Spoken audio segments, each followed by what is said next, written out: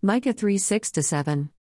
6 Therefore it will be a night for you, without vision, and darkness for you, without divination.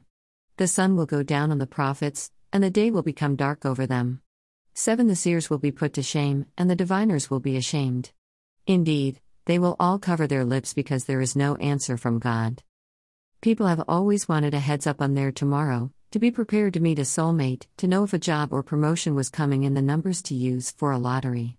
The ancient Babylonian astronomers made up a system, which is known as the zodiac horoscope.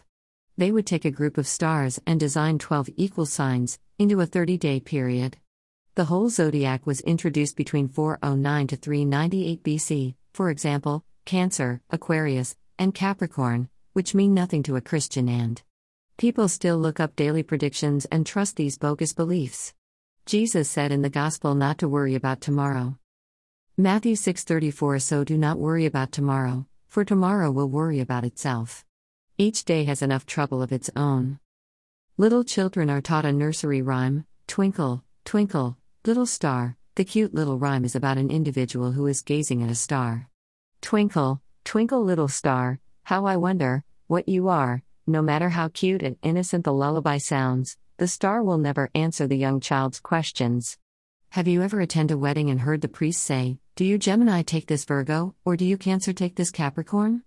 You shouldn't identify your character by a system that was made up of stargazers from thousands of years ago. Only a person with a real close relationship with the maker of the star can and read what God has in store for him or her. Jeremiah 29:11 For I know the plans that I have for you, declares the Lord, plans for prosperity and not for disaster, to give you a future and a hope.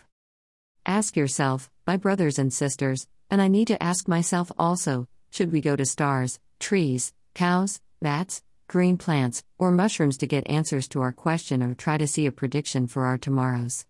If so, whose voice is louder, the twinkling stars, or God's voice who made the stars and your ear that is supposed to hear God's voice? God bless you all. The Lord Jesus loves you all, and so do I. Samuel H. Deuteronomy 4:19 And be careful not to raise your eyes to heaven and look at the sun, the moon, and the stars, all the heavenly lights, and allow yourself to be drawn away and worship them and serve them, things which the Lord your God has allotted to all the peoples under the whole heaven. Need more help? Chat on WhatsApp.